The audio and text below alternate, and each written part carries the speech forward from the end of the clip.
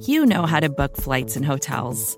All you're missing is a tool to help you plan that unbelievable travel experience. That's why you need Viator. Book guided tours, excursions, and more in one place. There are over 300,000 travel experiences to choose from, so you can find something for everyone. And Viator offers free cancellation and 24/7 customer support for worry-free travel. Download the Viator app now and use code Viator10 for 10% off your first booking in the app. Find travel experiences for you. Do more with Viator.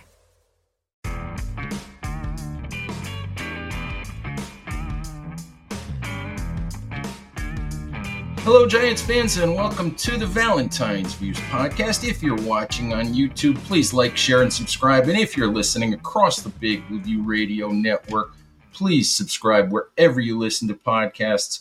All right, Giants fans, we have Giants-Cowboys coming up on Sunday Night Football in the season opener.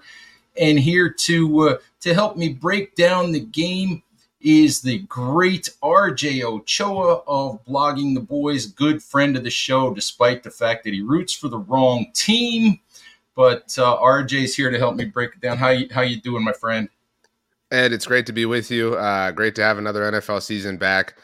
It's felt awkward not starting with Cowboys-Giants for a little while. You know what I mean? It feels like we're back to our roots. So it's great to see you in week one specifically. You know, as much as we like Giants-Cowboys is kind of traditional. It's gotten annoying as from the Giants side over the years because the Giants never seem to win that game. But we'll get into it. It does feel right. It does feel normal to open the season this way, and we'll all be happy to have some football on Sunday night. Oh, totally. And this is, this is the best way to start a season if you're a football fan, or if this is your team, whether it's the Giants or the Cowboys. You obviously get the season opener. You get all day Sunday. You know what I mean? All that stress-free football you just get to consume. And then you get, then it's time to go to work. You sit down, you focus, maybe you smoke some meat or something all day on Sunday. And you get that's just, it's the best. There's no, it's I know that you know this, but like, it's awful when your team plays at noon specifically, because you miss so much that's happening across the league. But yeah, I'm really excited. This is my nirvana. Yeah, it's weird. It does get hard when your team plays the early game, especially, for you and me, because we watch our team play and then we have to work. Yeah, exactly. we're cranking out content, right. And it's like, a whole bunch of other games happened and stuff happened in the NFL, and maybe I'll just go to the internet and read about it. Yeah. And that's always the challenge, but I just like you, I wouldn't trade it for anything else. And it's what makes things like Sunday night a lot more fun, right? You and I will be up till, it's an hour later for you, obviously, but 1 a.m., whatever it is, at the earliest, I imagine. And it's softened if your team wins. And that's certainly the side of the spectrum I'm hoping to be on a few days from now. But yeah, this is the best part of the year. I mean, I'm also a Houston Astros fan, which you know very well. So life is good once again in that sense. I'm a Manchester United fan, so I'm that Cowboys fan. Things aren't going all too well there. But sports are all the rage. The pumpkin flavors are everywhere. And soon enough, everybody will be walking down your street in Halloween costumes. Hey, so as we get into the Cowboys and Giants and Sunday night a little bit, I asked your good friend Dave Halprin this in our 5 questions segment that'll appear on Big Blue View on Friday. But let me throw this out for you as Dallas starts a new season. What did you like about what the Cowboys did this offseason, and what didn't you like about what they did?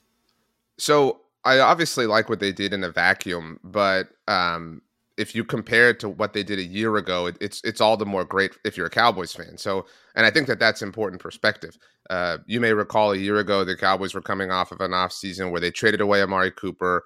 They couldn't get the Randy Gregory deal done in the 11th hour, and he defected to the Denver Broncos. They cut Lyle Collins, and some of those things, the Amari one certainly not, have aged well for the Cowboys. They promoted Terrence Steele. They just gave him a brand new contract. And so it really felt like they were a worse team on paper in 2022 than they were in 2021. And, and then you factor in that first opening game of the season, Dak Prescott injured his thumb. It just felt like it was insurmountable. They were never going to be able to overcome that. As opposed to this offseason, it was really frustrating, obviously, to see them lose in the divisional round again and not get back to the NFC Championship game again. But it felt like they really took things seriously. It felt like, okay, they identified some weaknesses and they found crafty ways to approach them. They traded for Stephon Gilmore. They traded for Brandon Cooks. They drafted Mozzie Smith. It was the first time, I don't know if you're aware of this, that they spent a first-round pick on a defensive tackle since they took Russell Maryland number 1 overall in 1991. Even since then, they have approached their own team in a wise way. They had a number of contracts that needed to get done. They paid Terrence Steele, obviously. They paid Trayvon Diggs at the beginning of training camp. They took care of the Zach Martin situation after a little bit of drama there. They obviously are preparing for a world where they have to pay Micah Parsons. And I always think of you with Micah because you were the first person who knew, and I say that seriously, not tongue-in-cheek, that he was going to be great. And they're going to have to pay him, in the offseason. And Nick Bosa just set the floor for that. A Dak Prescott extension is going to be due. CeeDee Lamb's going to be due a new deal as well. So they had a lot of work to do, and it felt like they accomplished everything that they could and then some. So it feels like they have finally started to take the football. Look, they're an incredible business, right? They're the most valuable professional sports team in the world. But it has felt like they have finally started to approach the football side of their operation with the same ferocity and intensity as they do the public relations side.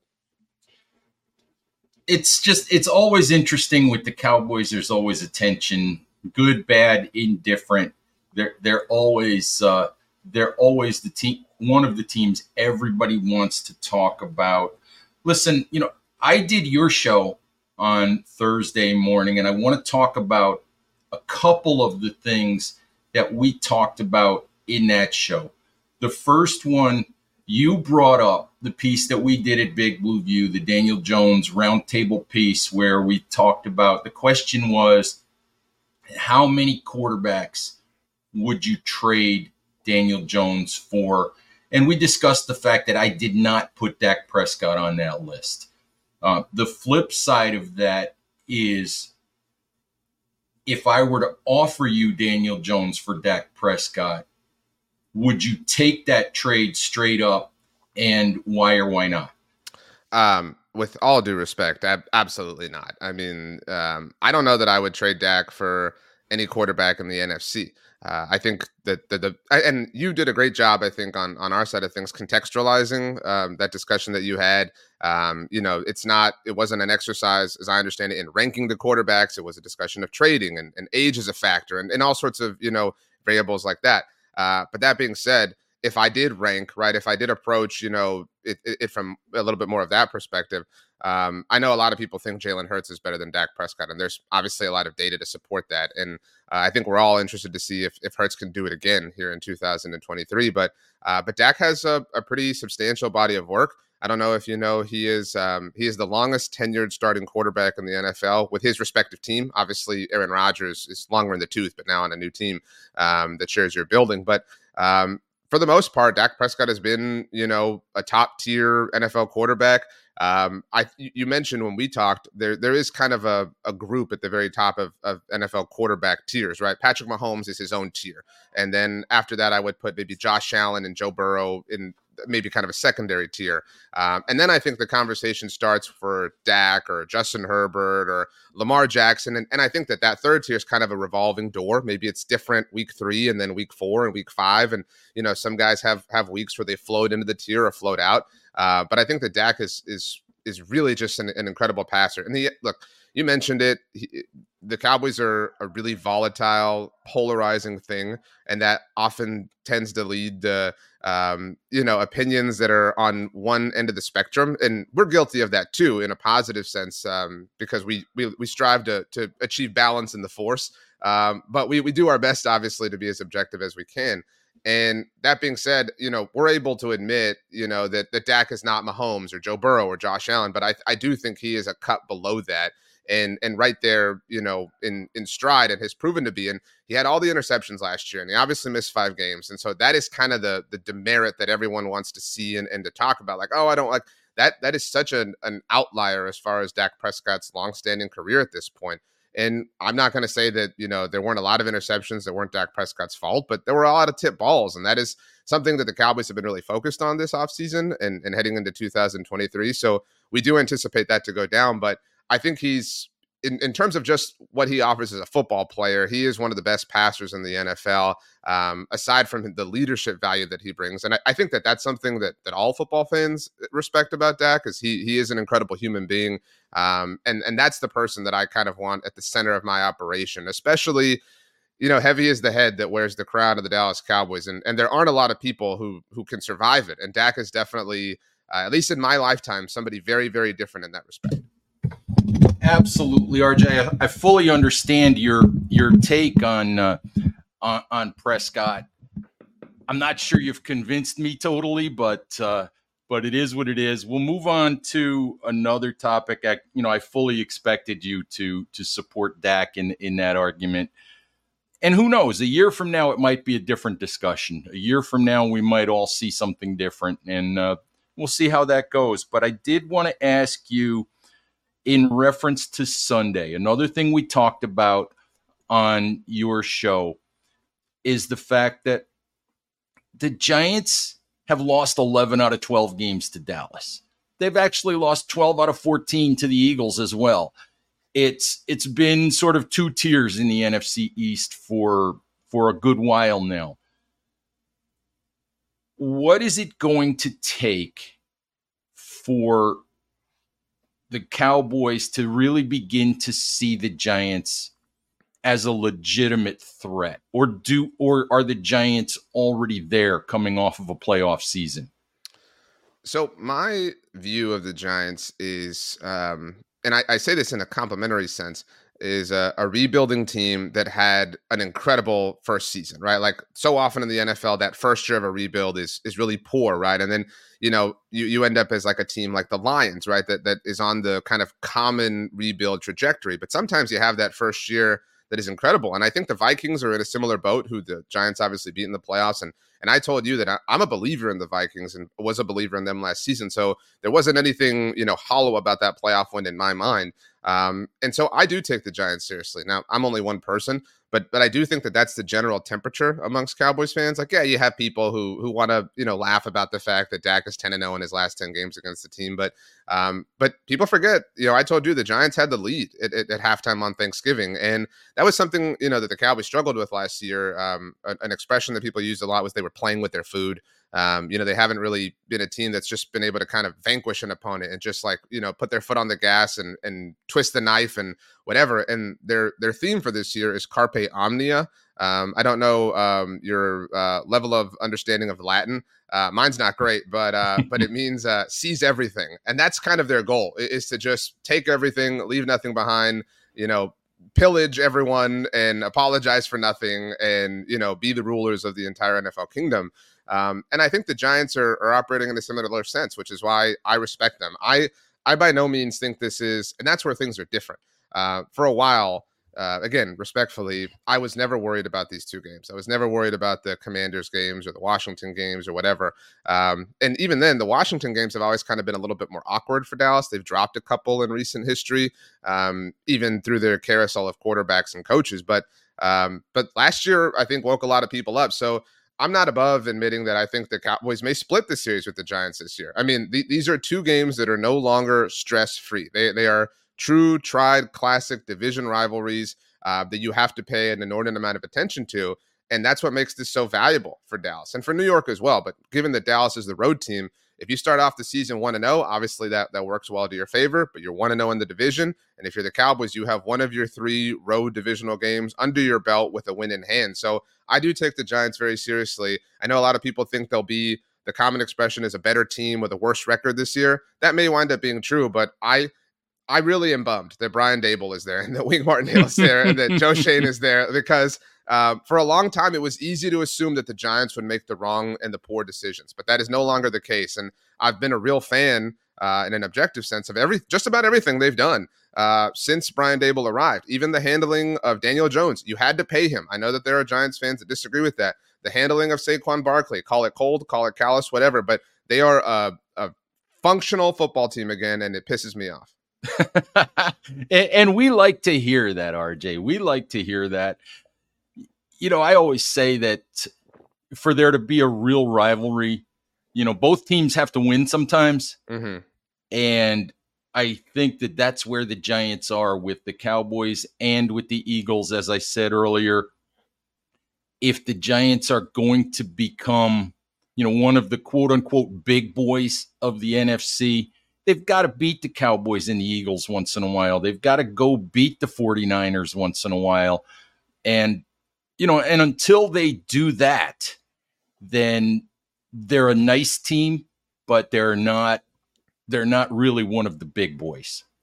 And that's fair. I mean, and I think a lot of people feel that way about the Cowboys when it comes to playoff success, right? Well, you make an NFC title game, right? Like it's an arbitrary line to draw in the sand, but it's fair in some senses.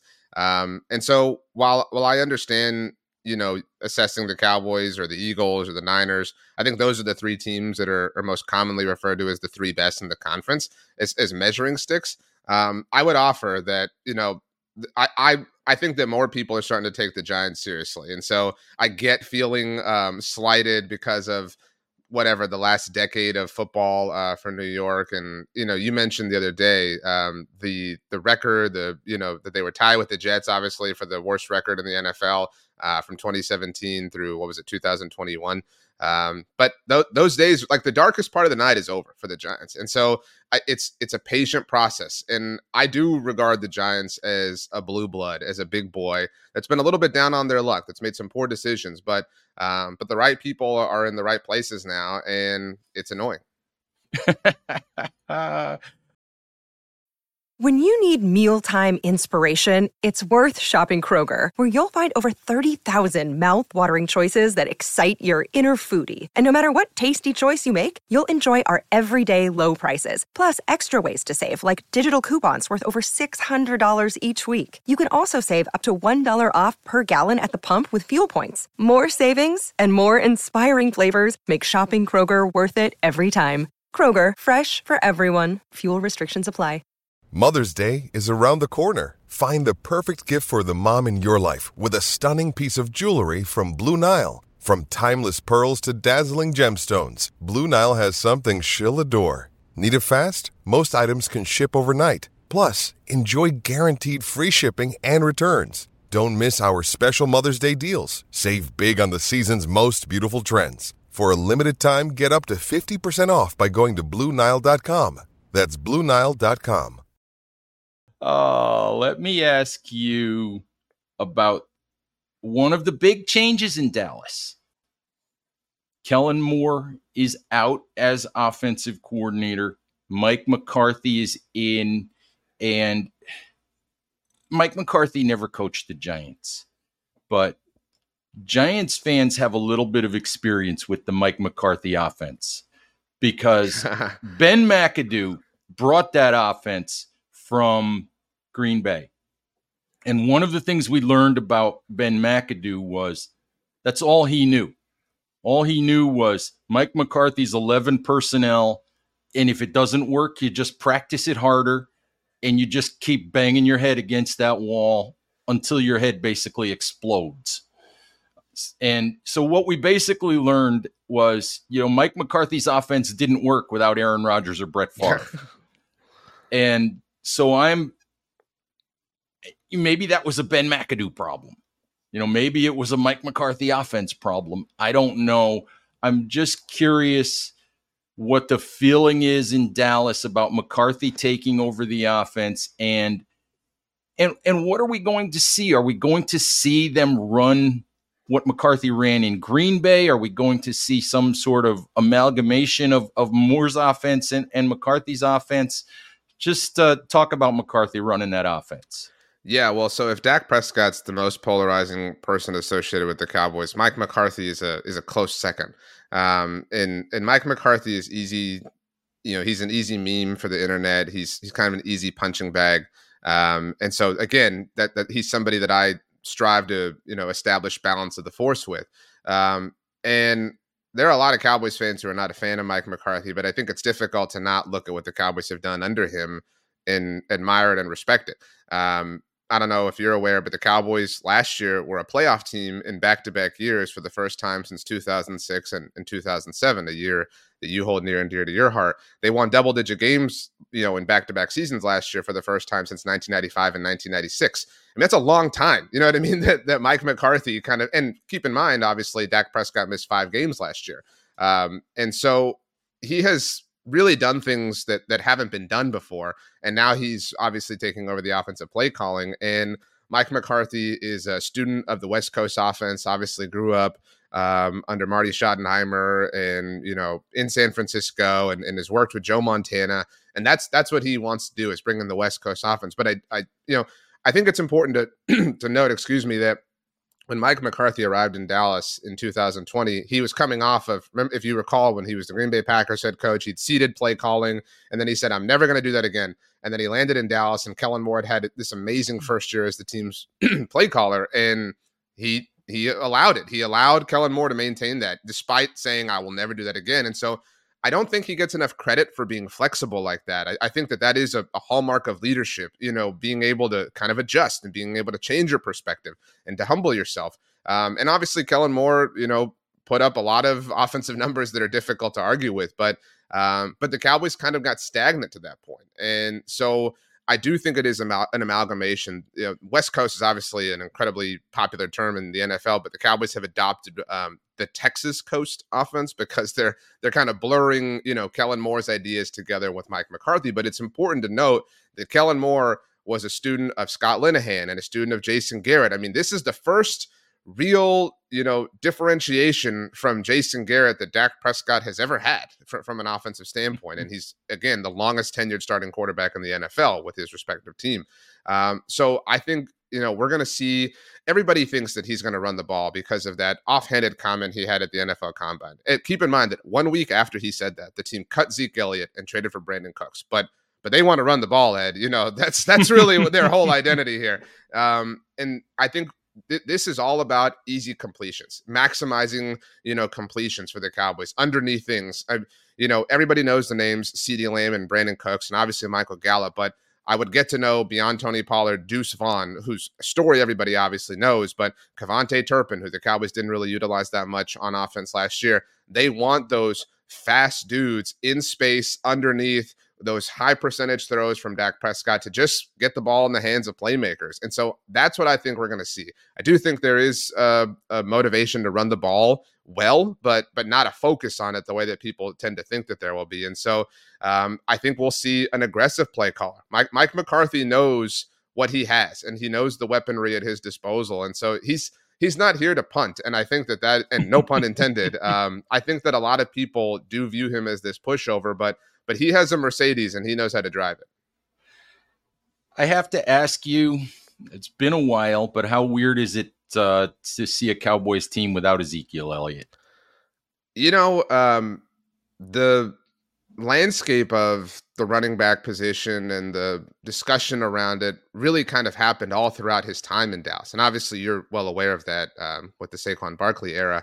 And that first year was just so remarkable. And some of it was the youthfulness of Zeke and Dak, obviously, and that happening simultaneously and the kind of wonder of it all. And you know how difficult it is to say goodbye to a franchise great, particularly at the quarterback position. And so, I mean, it was such an emotionally charged time. And then, I think people forget too, the 2017 season had the suspension thing hanging over him. So there was this this us against the world mentality, the NFL's out for Zeke type stuff. And then the next year they traded for Amari Cooper. Like there's been this volatility almost every year, some sort of massive narrative hanging over the Cowboys in the Zeke era. And so it is different. But I think that, again, with all due respect to Zeke, I think people are really happy about it. You said it yourself to me. It's been obvious for 2 years that he's not the best running back on the team. And you can call it finances, being the primary motivation, but the Cowboys continue to use him. He had 12 touchdowns last year. I would challenge you to go look at the distances traveled on each of them. I mean, we're talking 2 yards, 1 yard, 3 yards. I mean, it was all goal line work. And the reality is that when Zeke Elliott was on the field last year, the Cowboys were less explosive. And that has been the primary objective is to get more explosive on offense, which is why they traded for Brandon Cooks, which is why they franchise tagged Tony Pollard, which is why they drafted Deuce Vaughn, and why they plan to utilize Kevontae Turpin more on the offensive side of the ball. Zeke Elliott is a fabulous player and a Dallas Cowboys legend, and if Jerry Jones has anything to do with it, we'll probably have his name in the Ring of Honor someday. But he was, to be blunt, a misuse of an incredibly valuable resource. I mean, the 4th overall pick and then a second contract. And so that's also back to your first question, where it's been so refreshing to see the Cowboys kind of operate in a forward-thinking way, in a modern way. And moving on from Zeke Elliott, as difficult as it is, again, to say goodbye to a franchise great, it was significant in that it shows the Cowboys are willing to be objective and to make hard decisions. And I think people were a fan of that specifically. Understood. I know the Giants are going to be facing that same dilemma with Saquon Barkley. And I think I know where it's headed. I think if they weren't going to give Barkley a long-term deal after last season, I don't think they're going to give him a long-term deal after this coming season either. I think they're going to play hardball with Barkley. I think they're going to tag him again. And I think probably after next season, the Giants are in a post-Barkley era. It's just that sadly is the smart way to do things with running backs these days, is because they're better early in their career than late. The evidence is overwhelming.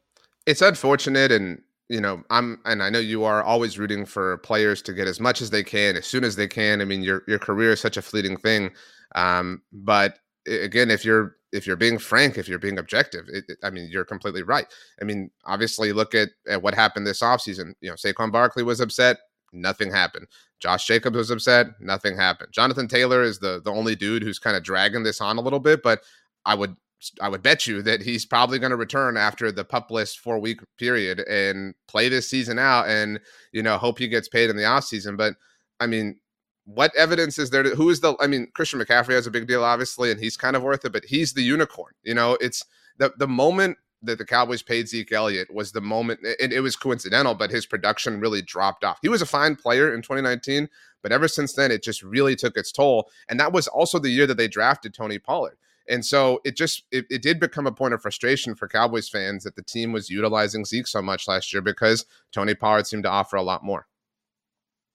Before I ask you for a pick on Sunday's game, let me ask you this, something sort of Giants specific. When you look at this different Giants team, than the one that the Giants fielded a year ago, what, if anything, concerns you when you look at the Giants and you say, that's really something they couldn't do a year ago, or that's really something where I'm not sure Dallas matches up, and you're worried about it?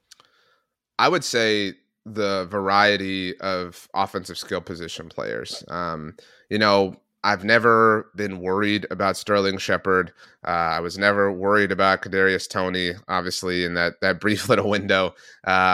Never really been worried about Saquon kind of taking over the game because, again, the kind of perspective on running backs and whatnot. But Darren Waller is dynamic. I mean, there's no question about it. And if he hits that ceiling, I mean, if he returns to the form we've seen him have, if he stays healthy, I mean, that's a huge problem. I'm so upset that Jalen Hyatt fell to the Giants. I do feel like that's something we're going to look back on and be like, why did everybody forget in the lead up to the draft process that he was this amazing wide receiver in college? I think the Paris Campbell signing is a little bit underrated and not talked about enough. And so in that respect, Sterling Shepard doesn't have to be your superstar, right? Like, if all of a sudden Sterling Shepard is just one of the dudes and you have several dudes, I think this is the most, the largest variety of offensive talent that the Giants have had in a very, very long time. Even in the early Odell days, I was never troubled with the Giants skill position group because it just felt like Odell and a bunch of dudes, and it felt like you could survive that. I mean, the Cowboys literally survived the greatest catch of all time by a lot of people's estimation and won the game that it happened in. So it's a bummer. And I do think that a rising tide lifts the quarterback boat specifically. I think if you look back at Brian Daboll's previous stop, when Josh Allen had people forget that Josh Allen wasn't this like amazingly accurate passer early on. It wasn't until the Bills traded for Stephon Diggs and brought in Cole Beasley, who could get open. Incidentally, Cole Beasley of all people, and provided him with these receivers that could establish space between them and their defenders. That things improved for Josh, and Josh deserves a lot of credit, and so does Brian Dable. But I think that helps Daniel Jones, and so again, I'm really bothered at the way that the Giants have found the right way to do this. All right, RJ, let's finish up with a pick for Sunday. And I'm picking the Giants. And I will say this. We use the Tally Site app to put together all of our picks. I'm pretty sure you guys do as well. And I picked the Giants. All right. I did that on your show. And I admitted that I'm picking the Giants, but it's almost like a soft kind of a pick where it's like, I feel like if the Giants are going to make that leap and beat the Cowboys at some point and sort of end this long reigning domination by Dallas, this is the week where it needs to happen at home in the opener. When the Giants are healthy, when there's still some questions about scheme and how different guys are going to get used and all of that. But it bothers me that every writer on my staff picked the Giants to win. I will say that much. It bothers me immensely that it's a 5-0 or 6-0, clear slate of all Giants win the game picks. I'm not sure that I feel real good about that.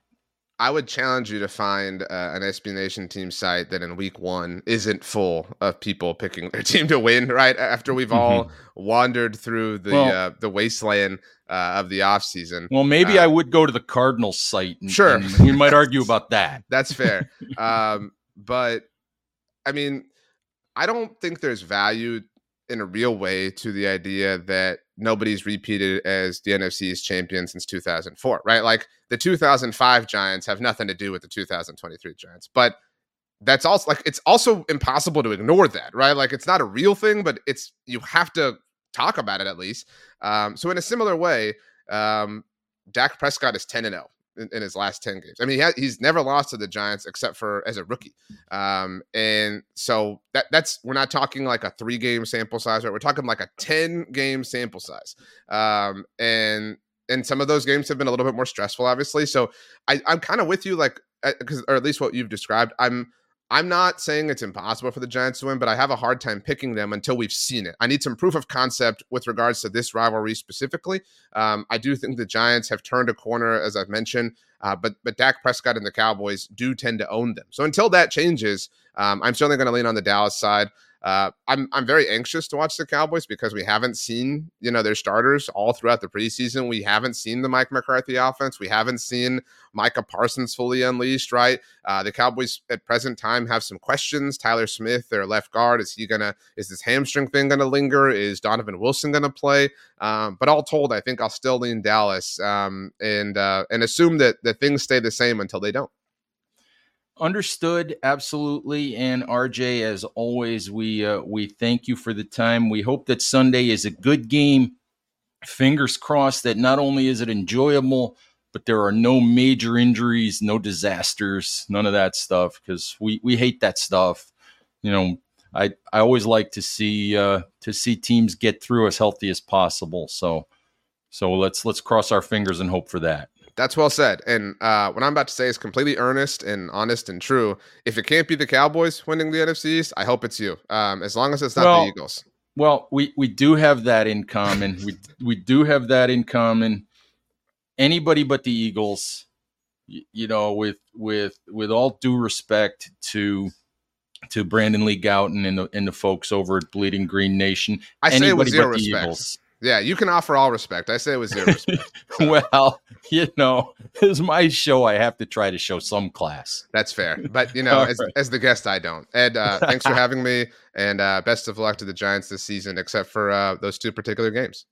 Our thanks again to RJ Ochoa of SB Nation's Blogging the Boys for giving us a few minutes. Before we go, need to discuss the weekly SB Nation single game parlay for Giants-Cowboys that is sponsored by our partners at DraftKings Sportsbook. This week, my parlay includes 3 Giants bets. I have Darren Waller over 54.5 receiving yards. I think the Giants are going to want to feature their new toy on offense, their new big-time tight end early and often, and I'll be very surprised if he doesn't surpass 54.5 yards receiving. The second part of my parlay is that I have Daniel Jones over 244.5 passing yards. Sort of the same logic as with Waller. I believe that the Giants are going to be trying to implement more of a pass-centric offense, more of a quarterback-centric offense in 2023, as opposed to the running back-centric offense that they ran last year, which centered around Saquon Barkley. I think that Jones will be looking for Darren Waller. I think he'll be looking for Paris Campbell.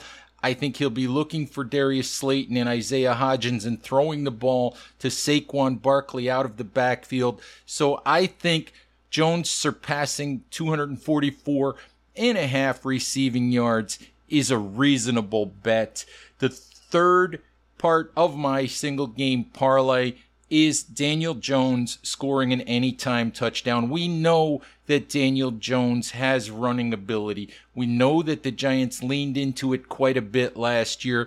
And as I watched practices during the summer, I was struck by how much the Giants seemed to be working on and leaning into the quarterback run game in the red zone, particularly down inside the 5-yard line, down close to the goal line. I expect that quarterback run game inside and outside to be a big part of the Giants' goal line offense in 2023. So I have Daniel Jones with an anytime touchdown for the third part of my single game parlay, which showed when I put it together as plus 1,100 at DraftKings Sportsbook if it does happen to hit. So please remember, Giants fans, if you're putting down your money at DraftKings, if you have a gambling problem, call 1-800-GAMBLER or visit www.1800gambler.net. In New York, call 877-8-HOPE-NY or text HOPE-NY, which is 467-369. In Connecticut, help is available for problem gambling by calling 888-789-7777 or by visiting ccpg.org. Please play responsibly. All right, Giants fans, that's our show for today. We thank you as always for listening. Please stay safe out there, take care of each other, and we'll talk to you soon. Bye-bye. More to-dos, less time, and an infinite number of tools to keep track of. Sometimes doing business has never felt harder, but you don't need a miracle to hit your goals. You can just use HubSpot, because their all-in-one customer platform can make growing your business infinitely easier. Imagine this: high-quality leads, fast closing deals, wildly happy customers, and more benchmark-breaking quarters. It's not a miracle, it's HubSpot. Visit HubSpot.com to get started today.